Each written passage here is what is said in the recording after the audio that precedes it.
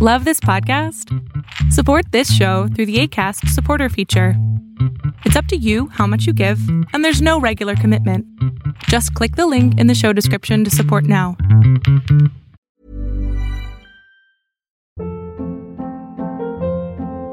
Hold up. What was that? Boring. No flavor. That was as bad as those leftovers you ate all week. Keke Palmer here, and it's time to say hello to something fresh and guilt-free. Hello Fresh. Jazz up dinner with pecan-crusted chicken or garlic butter shrimp scampi. Now that's music to my mouth. Hello Fresh. Let's get this dinner party started. Discover all the delicious possibilities at hellofresh.com.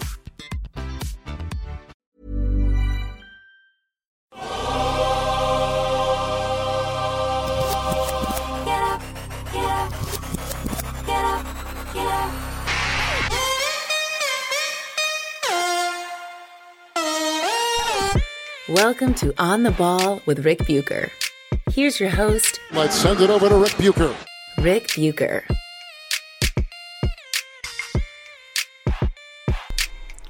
This is On the Ball on the United WeCast Network, and I am Rick Bucher. You can see me on FS1, hear me on Fox Sports Radio, and you can read me by ordering the memoir of Brian Grant and his battle with young onset Parkinson's called Rebound. If you know someone with Parkinson's, or you know nothing about Parkinson's, you will want to read Brian's story. Order your copy on Amazon or visit your favorite brick-and-mortar bookstore to grab one. Are you a Kindle reader? Audiobook listener? We've got those versions as well. Support Brian's foundation, which supports those afflicted with Parkinson's, and pick up your copy today. You can also follow me on both Twitter and Instagram at Rick Bucher. I'm a lot of places. But there's only one place you can hear me talking about story angles and perspectives that you are not likely to find anywhere else, primarily but not exclusively involving the NBA, and that is here. It's come to my attention that by virtue of Chris Paul making it to his first NBA Finals at the age of 36, he now has been catapulted into the top 5 NBA point guards of all time, in the eyes of some. I can't tell you exactly whose eyes those are because, to be honest, I don't care. I've seen the names, I've seen the bylines, I've heard some of the voices. Some I recognize, some I don't. But I don't care. Their opinions are of no importance to me other than to make certain no one actually buys into such, I'm not sure what to call it, recency bias, attention seeking, misinformation. To be clear, this is not Chris Paul's fault. He didn't declare himself a top 5 all-time point guard, at least not to my knowledge. Nor would anyone in the league, an independent observer, an outside GM, coach, none of those would make that declaration outside of maybe his grateful Phoenix Suns teammates, such as Devin Booker. And as we know now, hyperbole among players today is the standard. They're playing with the best ever fill in the blank. An immediate person who is looking to put that player on such a pedestal can use that declaration as proof or validation. Doesn't make it true. I shared with someone the other day that we, the media, have lost our way and much of our credibility because of all these grandiose pronouncements.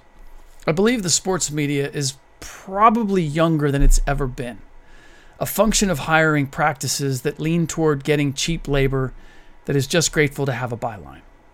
So in many ways, I fault not the writers themselves, but the people who are doing the hiring and providing the platforms. And in some cases, you don't even need a standard mainstream media outlet to provide a platform. Somebody can create their own website, create their own byline. It gets out into the ether. Somebody picks it up, or it's on Google search, and suddenly it has gravitas. Look, I was once in that boat in terms of the cheap labor, just grateful to have a byline. The difference is that no one was allowing me to make grand pronouncements of who the best all-time at anything were. Or if they were, since I distinctly remember in my early days where I would write for anybody, I would write anything for anybody who would pay me $1. I did a top 10 all-time NFL tight ends list for Pro Football Digest. This was several decades ago. But it wasn't given anything close to the weight that an established veteran writers or veteran writer at the time would be afforded, which is good. It's only after being in the business for a while that I came to understand how much I didn't know, how much I still don't know, and how hard I have to work to make sure I'm not overlooking a pertinent element in any story, a missing perspective, a misconception about how something was achieved. And I certainly didn't have the independent wherewithal just to throw out my thoughts and ideas and perspectives where they would be on a platform that could be consumed by whatever audience was able to Google the topic that I happened to be writing about. Which brings me to the impossibility of Chris Paul being in the top 5 point guards of all time. Certainly not because he and the Suns are in the finals, and even if he and the Suns end up winning a title this year. The truth? Chris Paul has no way of ever getting in to the top 5 point guards of all time, unless he has one of the most miraculous runs between age 36 and 40 that we've ever seen a point guard have. As of now, there are several immovable members of the top 5. Magic Johnson, Oscar Robertson, and John Stockton. I covered 2 of the 3, and I've talked to enough legends about Oscar that I'm comfortable putting him right there with the other 2. And I don't see a whole lot of pushback on Magic and Oscar.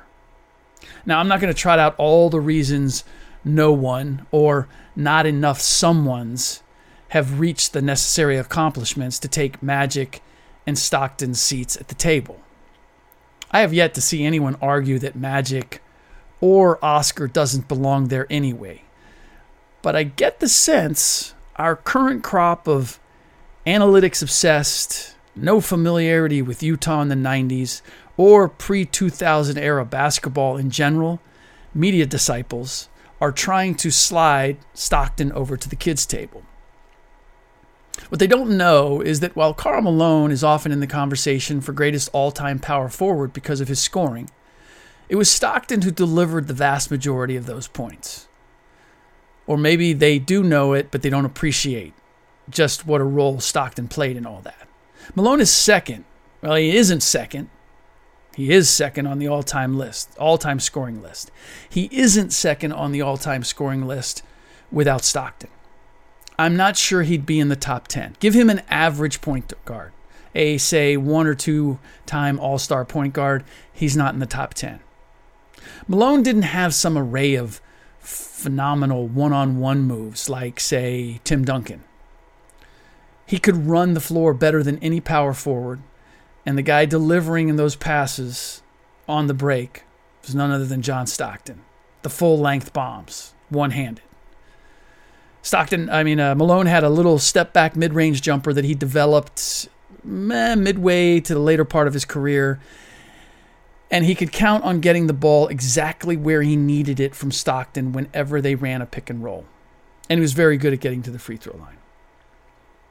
If you're asking me who was tougher, who I'd want taking a last shot with the game on the line, or at least having the ball in his hands, it wasn't the big power forward who finished second in all-time scoring. It was the little point guard. He ranks right at the top with the toughest, most cold-blooded, and fearless competitors the league has ever seen. What I don't really understand is even if you aren't aware that few black players were with options, other than Malone, wanted to play in Utah back in the 80s and 90s, therefore making it very difficult to build championship caliber teams. Or that Stockton played at a time when hand-checking was allowed and redirecting a player trying to make a cut through the lane was perfectly legal. That you'd think Chris Paul is somehow above him in ranking. And by the way, I was in one of the first meetings when the league made its first profound change in the allowance of physical contact on and off the ball. and they used a clip of John Stockton getting pinballed by one forearm or hip after another as he tried to get through the lane as an example of what they were no longer going to allow. But that was at the very tail end of Stockton's career. So he didn't have the benefit over his 19 years of the freedom of movement that Chris Paul, Steph Curry, and any other current point guard that someone would like to leapfrog over him had. So that's 3 spots in the top 5 already accounted for. How did this conversation begin again? On what basis did Chris Paul get forklifted into the top 5 past others such noteworthies as Isaiah Thomas of the Pistons, Jerry West, Jason Kidd, Bob Cousy, and Steve Nash? It just dawned on me in thinking about Cousy, who I have the least familiarity with and the hardest time making a case for, other than the Hall of Fame credentials, the countless championships, etc. But what the real heart of the issue may be here is that we look at players today, their skill level and their physiques and the speed of the game and the acrobatics, and we compare them to the grainy clips we see of the Cousys and Jerry Wests and inherently think, oh, well, look, today's players bigger, stronger, they shoot from farther out, their moves are more dynamic. Obviously, the Chris Pauls and Russell Westbrooks and Steph Currys are superior players. Then it's just a matter of finding a few statistics that also illustrate a superiority, discount the old heads' team or individual awards as being a byproduct of inferior competition and or a number of equally superstar teammates who are in the Hall of Fame, and voila, you've built the slippery slope to slide them down the all-time scale. This is what is not taken into account with that logic or approach. Take Steph Curry or Chris Paul and put them in Cousy's era, or Jerry West's, or even John Stockton's, and they aren't who they are today. They don't have the statistics that they have today. They don't have, in the case of Steph Curry, the rings that they have today. They also don't have the videotape and private trainers and the technology to measure arcs and wrist angles and everything else that goes into refining individual skills. They certainly don't have the salaries that afford them unlimited resources to train and recover. And they don't get to play with today's rules and style of play that overwhelmingly favors offense in a way like never before. Conversely, take Cousy or West or Stockton and put them in the current era. And who is to say that their dedication to their craft wouldn't have resulted in what Curry and Paul have accomplished? Maybe, maybe not. That's why the only fair way to gauge any of this is to look at what each point guard did in his respective time, both individually and with their team. Which means Chris Paul doesn't get to leapfrog John Stockton with his 3 assist titles when Stockton had 9 in a row. He doesn't get to leapfrog him with his 1 NBA Finals appearance when Stockton had 2. And I'd argue he doesn't get to leapfrog him even if he ends up with a title this year, because nowhere along the way did he have to go through the kind of teams Stockton and the Jazz did simply to get to the finals. Try Akeem Olajuwon, Clyde Drexler, and Charles Barkley in the first round. Then David Robinson and Tim Duncan in the second round. Then Shaq and Kobe in the conference finals. All for the pleasure of facing Michael Jordan, Scottie Pippen, and the Bulls in the finals. Chris Paul doesn't get to leapfrog Isaiah Thomas of the Detroit Pistons either. Thomas didn't just win 2 championships, but won them back-to-back and had to go through both Michael Jordan and the Bulls and Magic and the Lakers the first year for that first title, and then Reggie Miller and the Pacers, Patrick Ewing and the Knicks, and Jordan and the Bulls the following year just to get to the finals and face Clyde Drexler and the Portland Trailblazers. Chris Paul doesn't leapfrog Jason Kidd, who led the Nets to consecutive NBA Finals appearances. And when I mean led, I mean led. Jason Kidd was the driving catalyst of those teams. And then played a role similar to what Chris Paul is now to finally winning a ring with the Dallas Mavericks. And who has 5 league assist titles to Chris Paul's 3. And who was a infinitely better defender than Chris Paul. I can't even put Chris Paul ahead of Steve Nash, considering Chris Paul has never even been a serious threat to win league MVP, and Nash did it twice. And don't tell me CP3 didn't have the necessary talent to be in the running. Not when he was on a Clippers team with the 3rd best record in the league 2 years in a row. Not when Nash also has 5 assist titles and trounces CP3 in shooting at every distance and level. Is CP3 the better defender? For sure. Not better enough to outweigh all the other superior qualities Steve Nash had. It's okay to celebrate Chris Paul for what he's doing at age 36. I'm glad to see him reach the finals and appear to be relatively healthy. I love watching how he has transformed the Phoenix Suns and what he has done to elevate Devin Booker in a multitude of ways, and DeAndre Ayton. Chris has made so many changes and worked so hard to give himself a chance this late in his career when it looked as if he'd missed his best opportunity due to injury or simply not being able to deliver in the clutch when it was needed most. That takes a lot of resilience and toughness to stay at it when you think that the boat might have already left and you're still going to grind after it anyway, just hoping that you get another shot. It's also okay to speculate if he's a top 10 all-time point guard, or whether or not a title this year could secure him a spot in the top 10. You know, in the same way Stockton, Magic, and Oscar have secured spots in the top 5.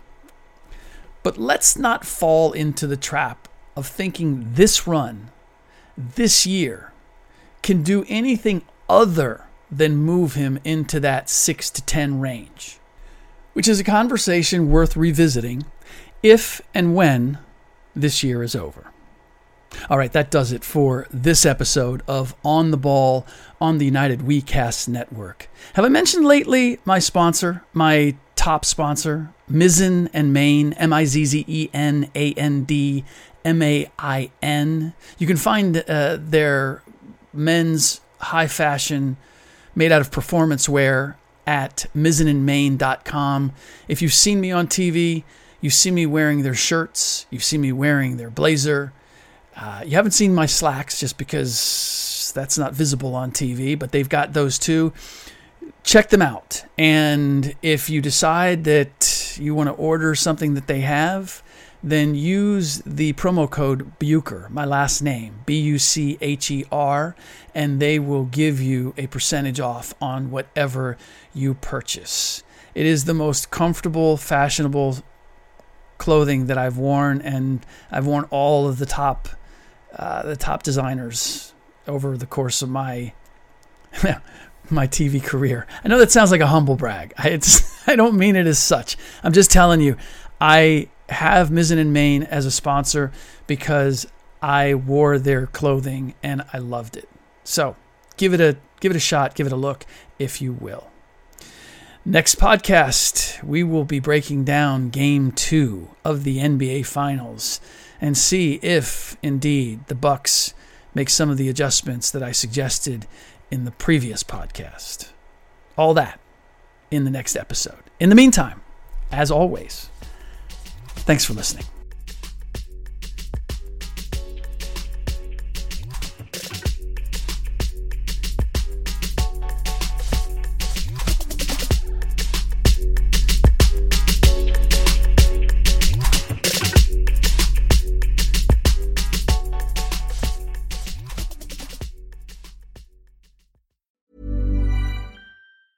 Ever catch yourself eating the same flavorless dinner 3 days in a row?